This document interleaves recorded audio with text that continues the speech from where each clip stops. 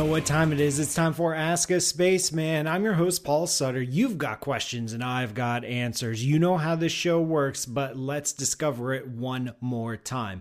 Go online, Twitter, Facebook, hashtag Ask a Spaceman.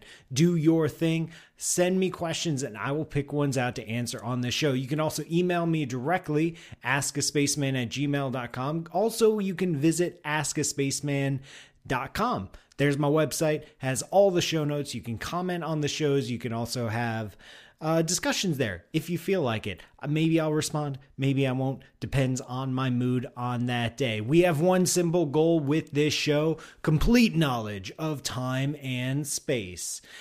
And don't forget, this show is brought to you by you. This is your show, your questions. You're also helping to support it. Patreon.com/PM Sutter. Kick in a couple bucks a month. That's all it takes to keep this show going. Now, on the road.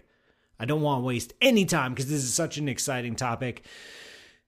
It's a topic that I personally geek out about a lot, and I try to contain my enthusiasm, so I'll try not to shout. Maybe I need to turn down the microphone level for this episode because I might just get all shouty and excited. It's about life. It's about life not on Earth. One of the most profound fundamental questions of our entire human existence: are we alone? I have no idea. We're not going to answer that question on this show, but we're going to talk about some related questions. Specifically, Robert M. on Facebook asks about Europa, and he asks about the pressure of water in these supposed oceans of Europa and Enceladus. Kieran P. on Facebook asked, what could we discover on Europa and or Enceladus if we were to actually go there? What would we find? And on Twitter, @Abaguntha asked me to compare Europa's atmosphere to Mars and the challenges of putting a lander there. So I took these questions and I kind of asked my own question, a more fundamental question: just, is there life, or is there the possibility of life on Europa, on Enceladus, on one of these other moons? Now, if you were to go back 10, 20, 30, 40 years ago, whatever, and asked an astronomer, where would you find life in a solar system? Pick any star out there, look at it, where would you find life? And the answer they would give you would be the habitable zone. The habitable zone. In fact, if you were to ask astronomers or astrophysicists or whoever today, like right now, go into your nearest university, knock on their door, say, hey, buddy, where do you think life would exist around a star? And they would say, blah, blah, blah, get out of my office. But then they might say habitable zone.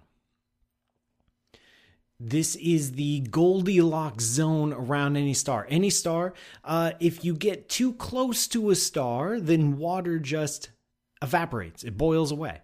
All right, so we look at planets in the inner parts of the solar system and they're infernal hellscapes.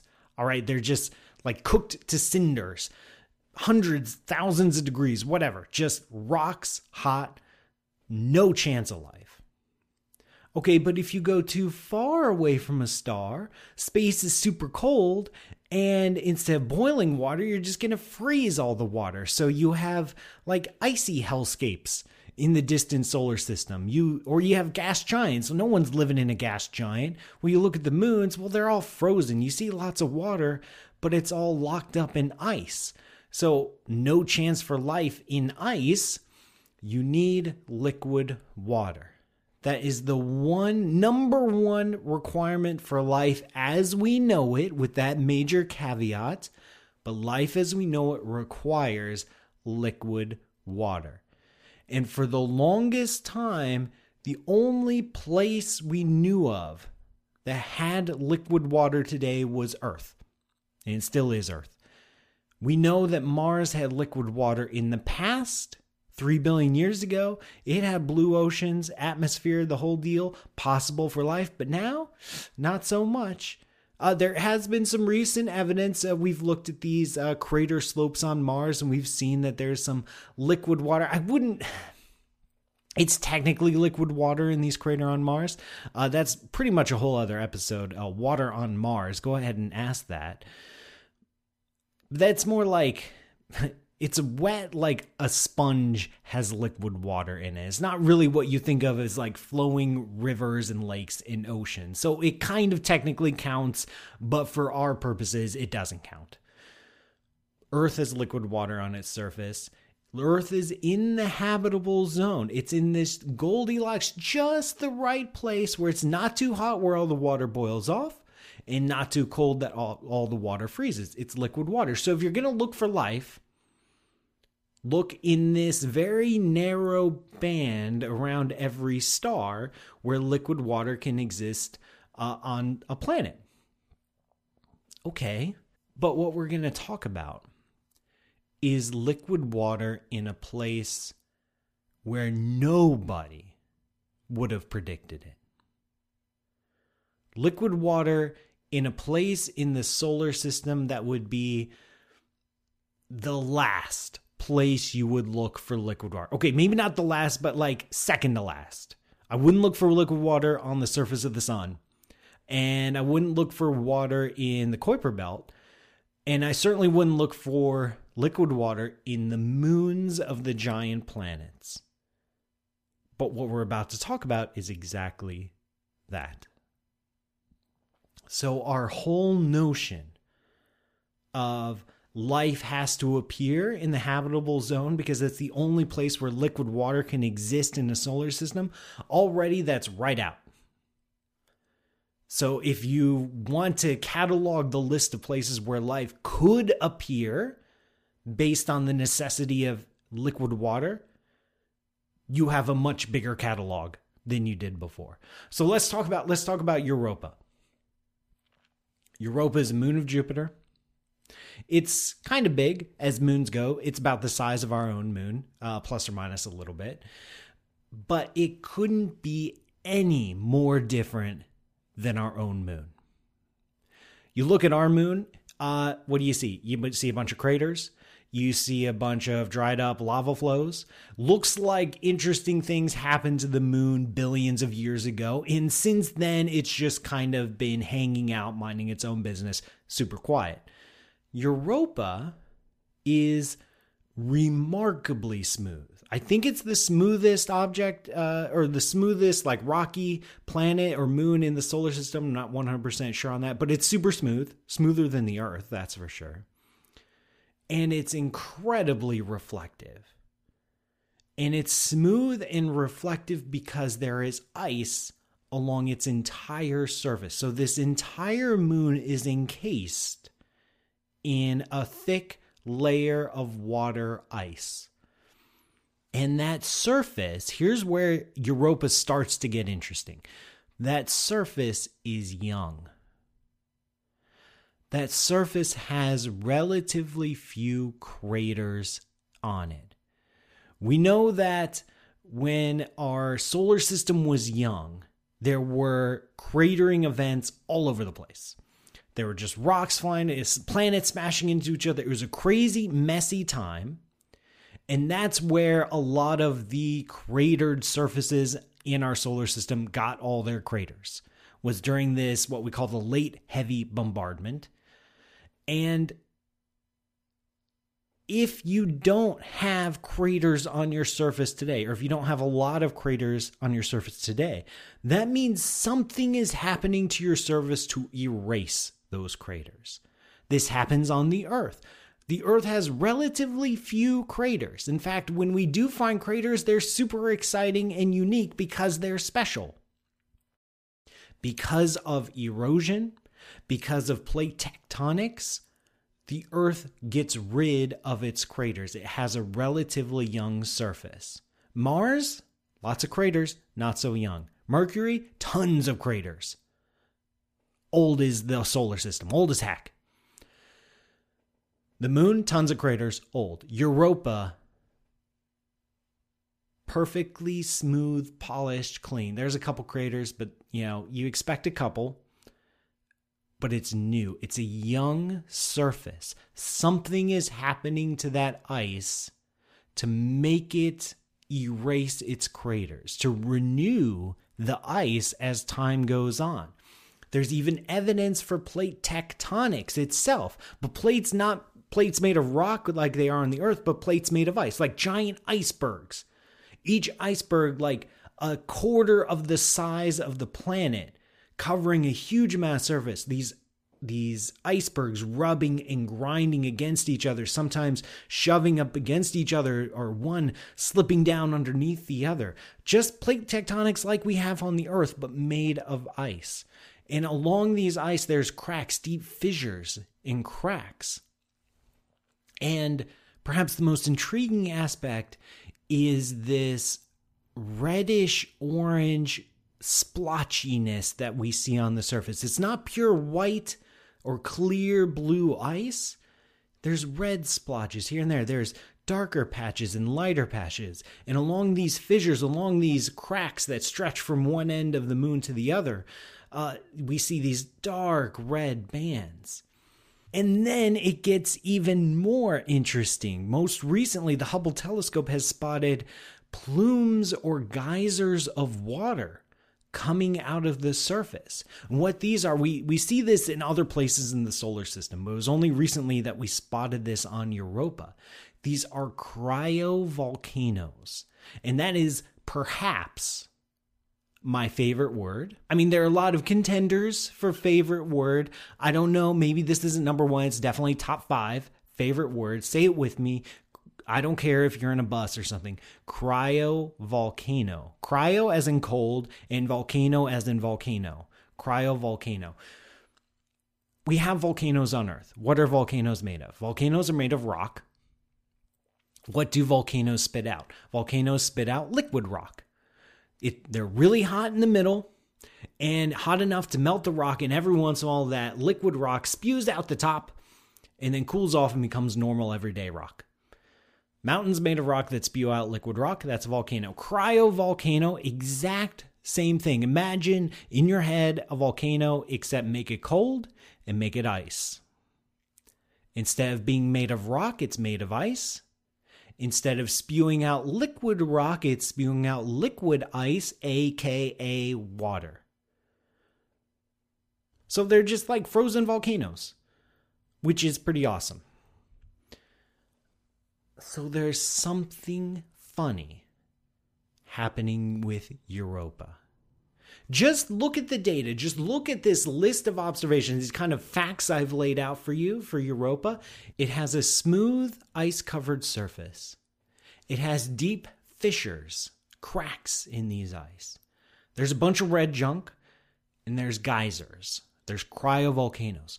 What the heck is going on with Europa?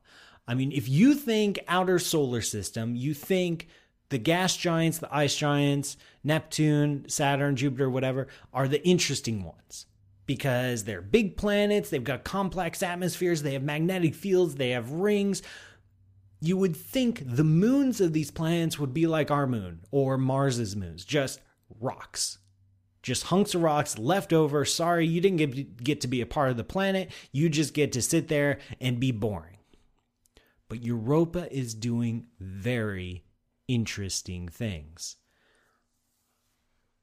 Europa is being warmed, but it's too far from the sun to be warmed by sunlight. Out there at the Jupiter system, it's like twilight all the time. There just isn't a lot of solar energy. So what is making Europa warm enough that it can have geysers, that it can have flows of ice, shifting ice sheets? What is going on? And the answer is tidal flexing. I've talked about tidal bulges before, especially with our moon and the tides on Earth, all right? If you have a chunk of matter orbiting another chunk of matter, the stuff that's closer to the thing you're orbiting gets pulled out a little because gravity is a little bit stronger because you're just a little bit closer. And then on the far side, it actually drifts away. So you actually take a planet, you can stretch it a little. And we're used to thinking of tides as happening with like water, right? Because water is really easy to pull and stretch with gravity. It can also happen to rock. Gravity's gravity. It'll do its thing. It won't be as much. It won't be as a big effect as if you were doing it to the oceans. But, the continents on Earth experience a little tidal force. The entire Earth itself deforms and stretches a little. The moon itself has some pretty decent tidal bulges. The moon is actually kind of lemon-shaped when you look at it because of these tidal bulges, because of these things. Just normal gravity doing its thing, taking a planet and just squeezing it just a little, just stretching it out a little, making it not quite so round. Typical tidal bulge.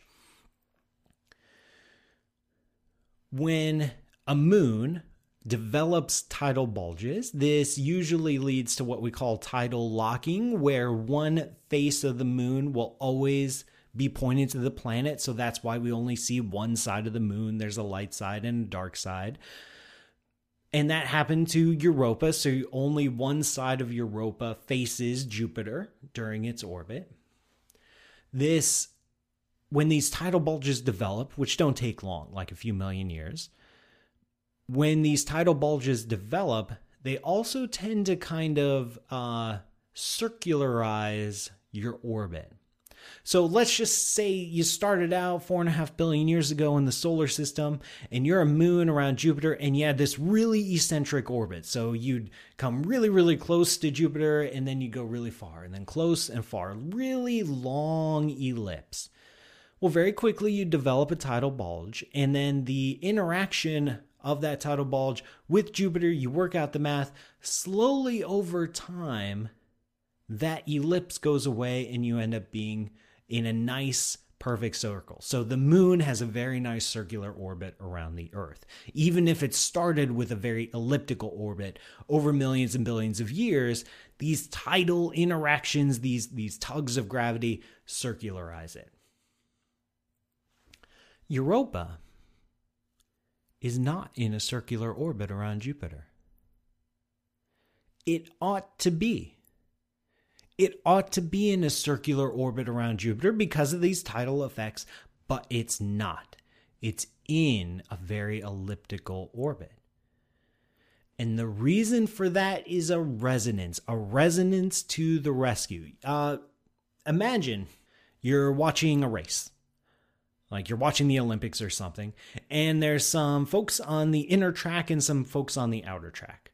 And they start running, and let's say the folks on the inner track are like really, really fast.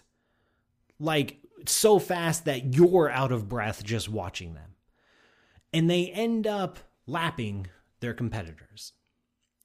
So they like zip around the track, zip, zip, zip, zip. And then the people on the outside of the track, they're not slow, but they're definitely slower than the person on the inside of the track. And so they get lapped. A resonance happens in orbits when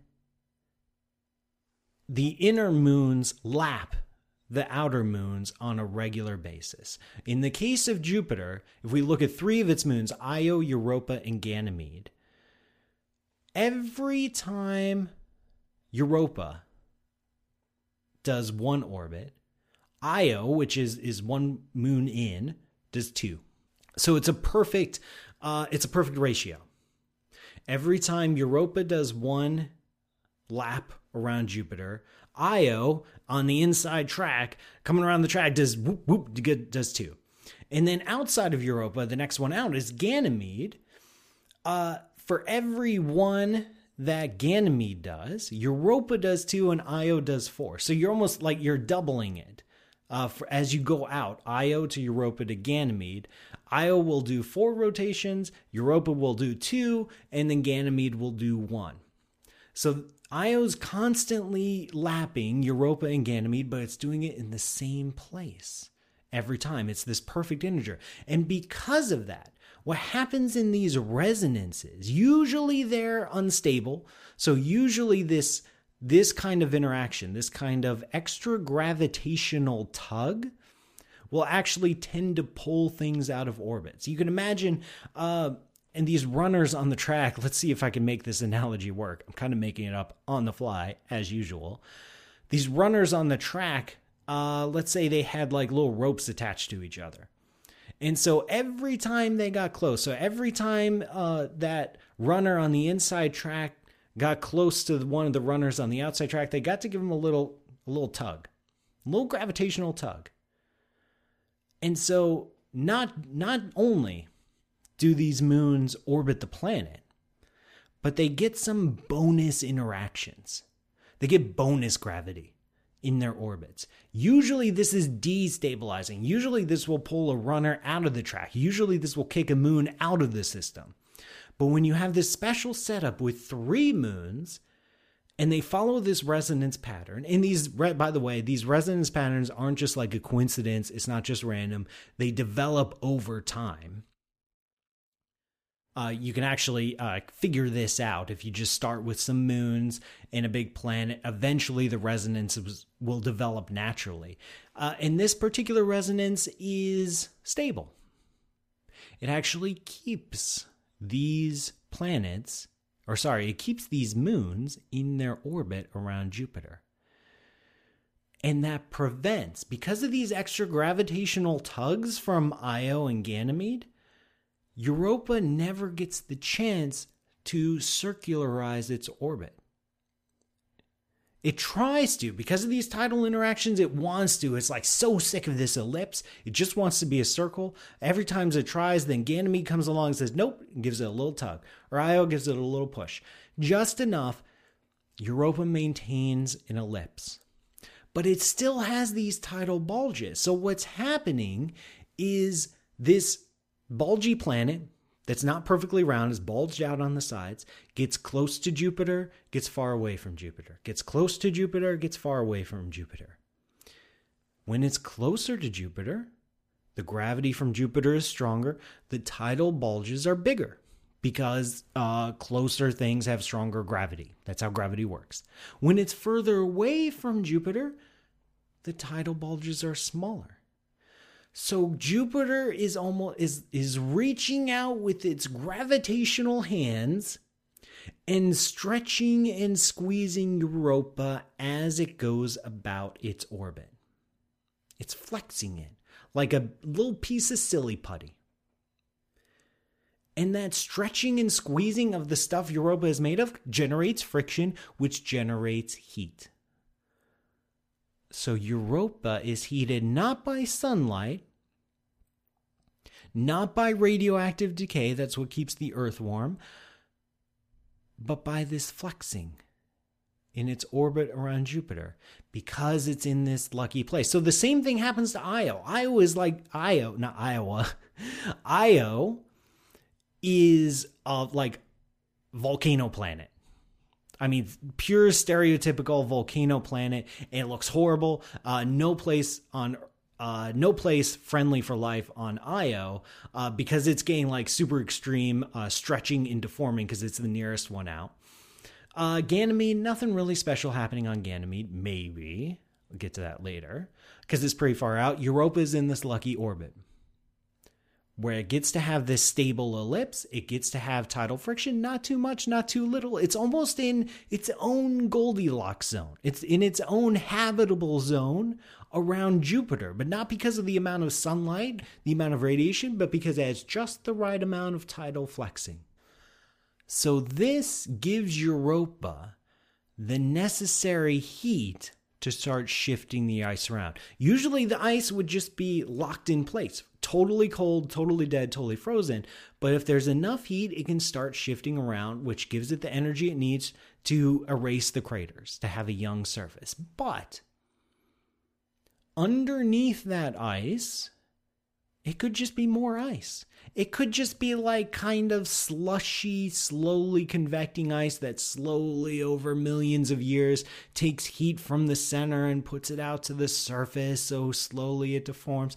Or if it's warm enough, there could be liquid water. And we think there's liquid water because of the geysers.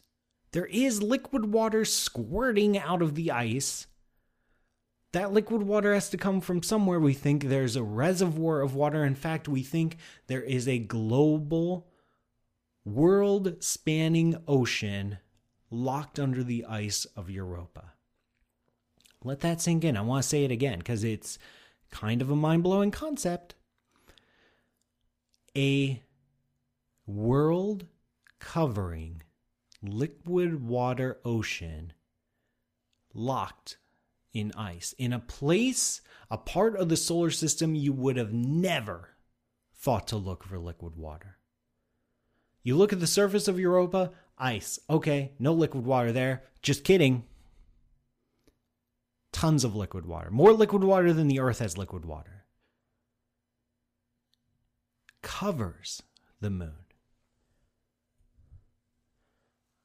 But it's locked in not a small amount of ice. We think it's about 100 kilometers of ice. We're not exactly sure how thick it is, but it's somewhere around 100 kilometers, we're pretty sure. Okay, that's cool. That's water. Number one ingredient for life, but there's more ingredients to life than just water. Because, you can imagine if this was pure, 100% pure H2O, that's not life, that's just water. Is that water salty? Does that water have minerals in it? Does that water have oxygen in it? Does that water mix?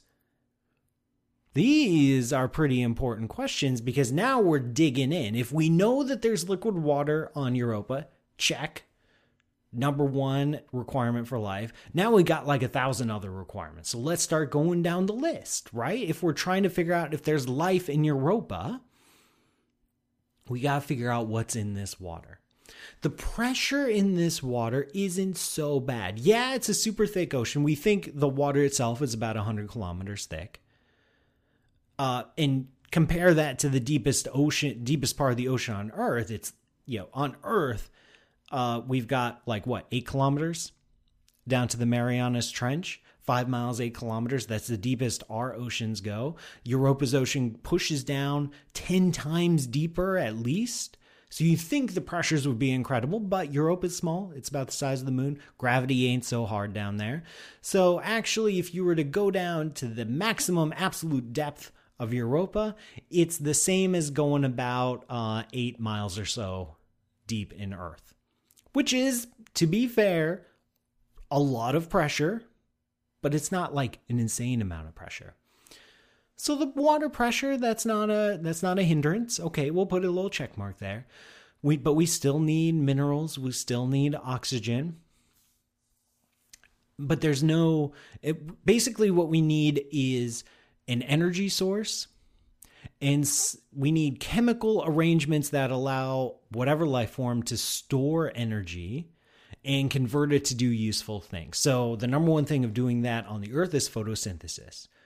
Plants take light from the sun, energy from that sun, store it chemically, use it for other things, and then we eat it and we use that energy for other things like making podcasts and listening to podcasts and contributing to patreon.com/PMs that are very useful use of sunlight. Now, there's obviously no sunlight on Europa. 100 kilometers of ice, that is pitch black. No sunlight. Yeah, there's a little bit of sunlight reaching the surface, but it's not going deep.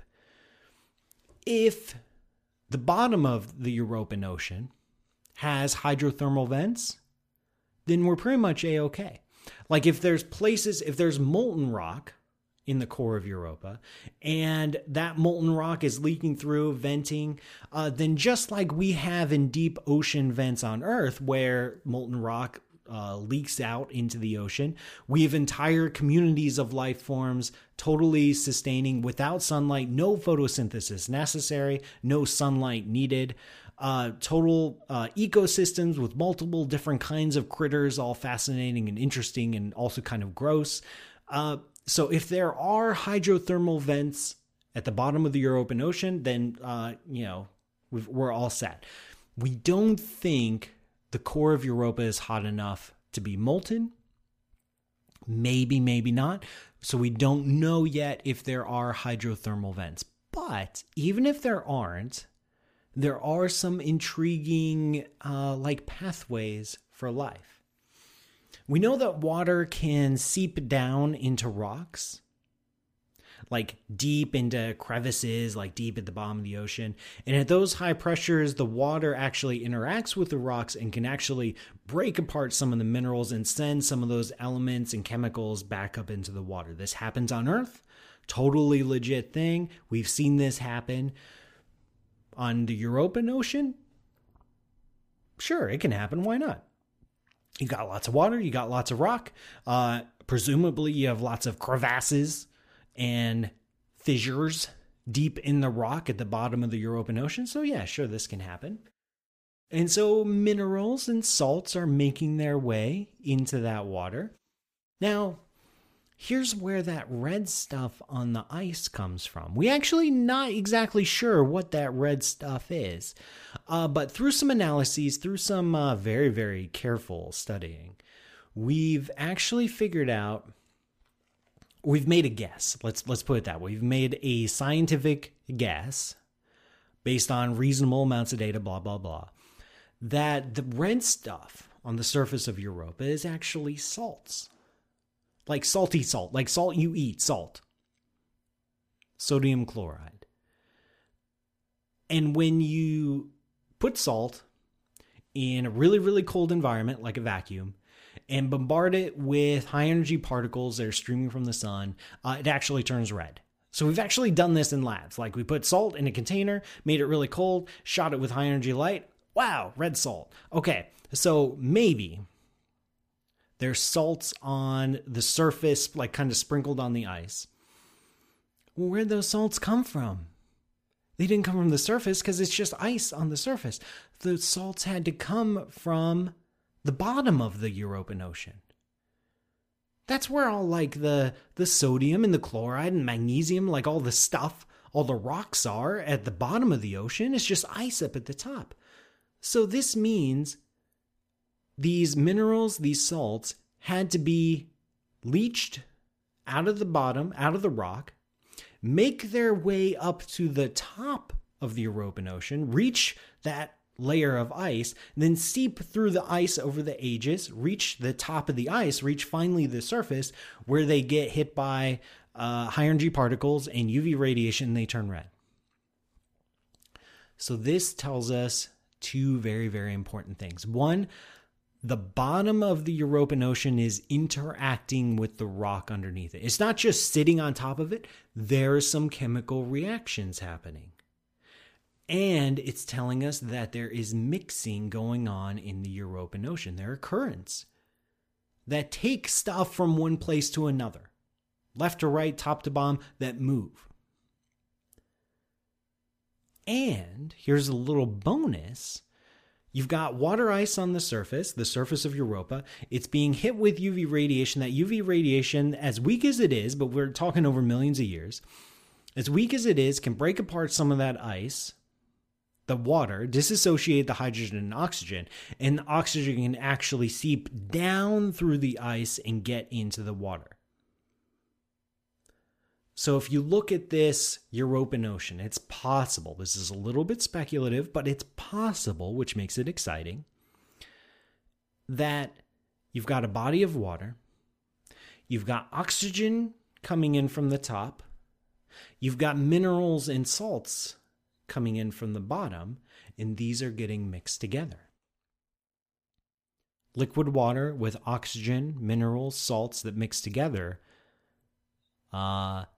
that looks a lot like an ocean on Earth. Oceans on Earth have oxygen. Oceans on Earth have salts and minerals, and there's a lot of mixing. There might be the necessary chemical balance in chemical pathways for life to arise. Because as far as we can tell, and again, this is a little bit speculative, we're not 100% sure, as far as we can tell, the European Ocean, even though it's locked underneath 100 kilometers of ice, may look a lot like our own ocean. And our own ocean hosts life of all sorts. What's down there? I don't know. Nobody knows. It would be awesome to attempt a landing, drill through the ice, send like a little submarine to go exploring. It's kind of hard. Even just getting a lander on a Europan moon is super hard, and not having it be a crash landing. Because if you actually want to land and not crash, you need rockets, which means you need fuel for the landing. And getting that much stuff to the distant parts of the solar system is super hard. Drilling through the ice is incredibly challenging because we're in the vacuum of space. Ice that cold is literally rock hard. So imagine trying to send the mining equipment to Europa that can drill through 100 kilometers of solid rock and then send a submersible down. That is a little bit challenging, just a tiny bit. The atmosphere itself on Europa isn't a problem. It's an incredibly thin atmosphere. It's almost a vacuum, but there is a little bit of air there. It is mostly oxygen from this disassociation, from the sunlight hitting the ice. And some of the oxygen just sprays up and becomes a very thin atmosphere. That's not a challenge, but getting through the ice is an incredible challenge. Thankfully, we have the geysers to the rescue. Europa's doing the hard work for us. Europa's squirting water through its own ice out into space. So whatever's in the ocean is coming out through the geysers, which means we can send a probe around Europa and orbit it, which is way easier than landing. And we can just fly it through those geysers and taste it, stick out our tongues and delicious. Look at the chemicals, look at the balance of minerals, figure out what's going on. The European Space Agency is already planning a mission called JUICE, Jupiter Icy Moon Explorer. The Europeans are not the best with naming space missions. So we're going to have to talk about the JUICE mission someday. Not exactly looking forward to that, but there you go. NASA is also planning flybys of Europa. There's also Enceladus. I've been focusing on Europa, one of these moons of Jupiter, but Saturn has a moon called Enceladus, which is incredibly tiny, like 500 kilometers across or something. Like you could drive across that in a day. Very tiny moon, locked in ice. Again, wouldn't think it's anything special, except we see geysers coming out of it.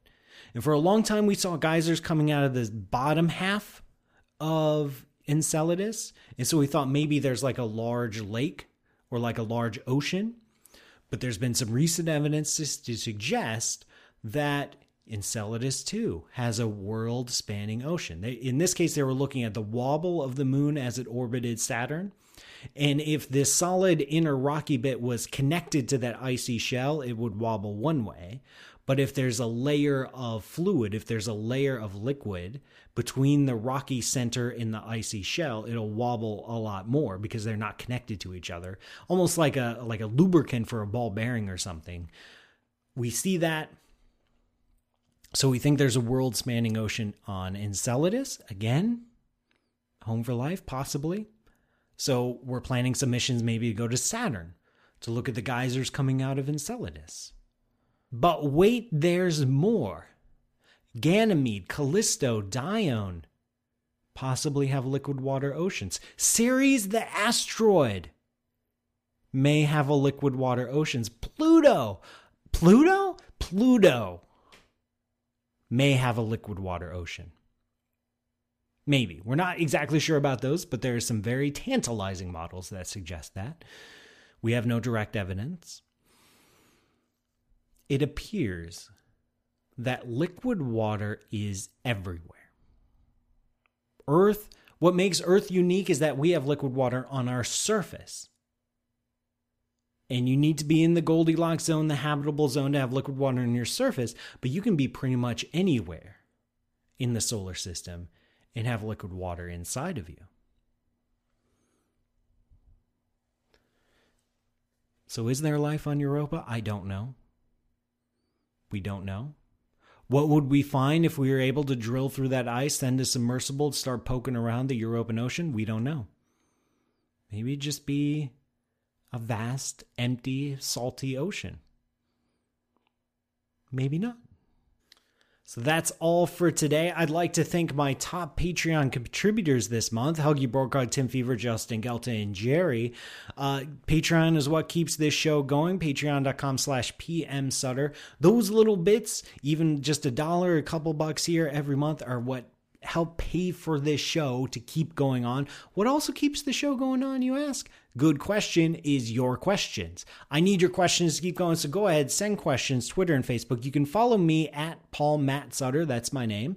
You can follow me directly, message me directly, or just do hashtag AskASpaceman if you're not the following type, or AskASpaceman@gmail.com. You can send physical letters to P.O. Box 3322, Columbus, Ohio 43210. If you want to, send me a postcard with a space question on it, and I will answer it on the show. Thanks again to Robert M., Kieran P., and at Abguntha for your questions that kind of motivated today's discussion of life on Europa. Thank you so much. You are the best audience ever, not just because you keep sending me questions, not just because you contribute to Patreon, not just because you give me favorable reviews on iTunes, not just because you tell everyone about how awesome this show is. You're the best audience because, actually, no, all those reasons are the reasons why you're the best audience. Thank you so much, and I'll see you next time for more complete knowledge of time and space.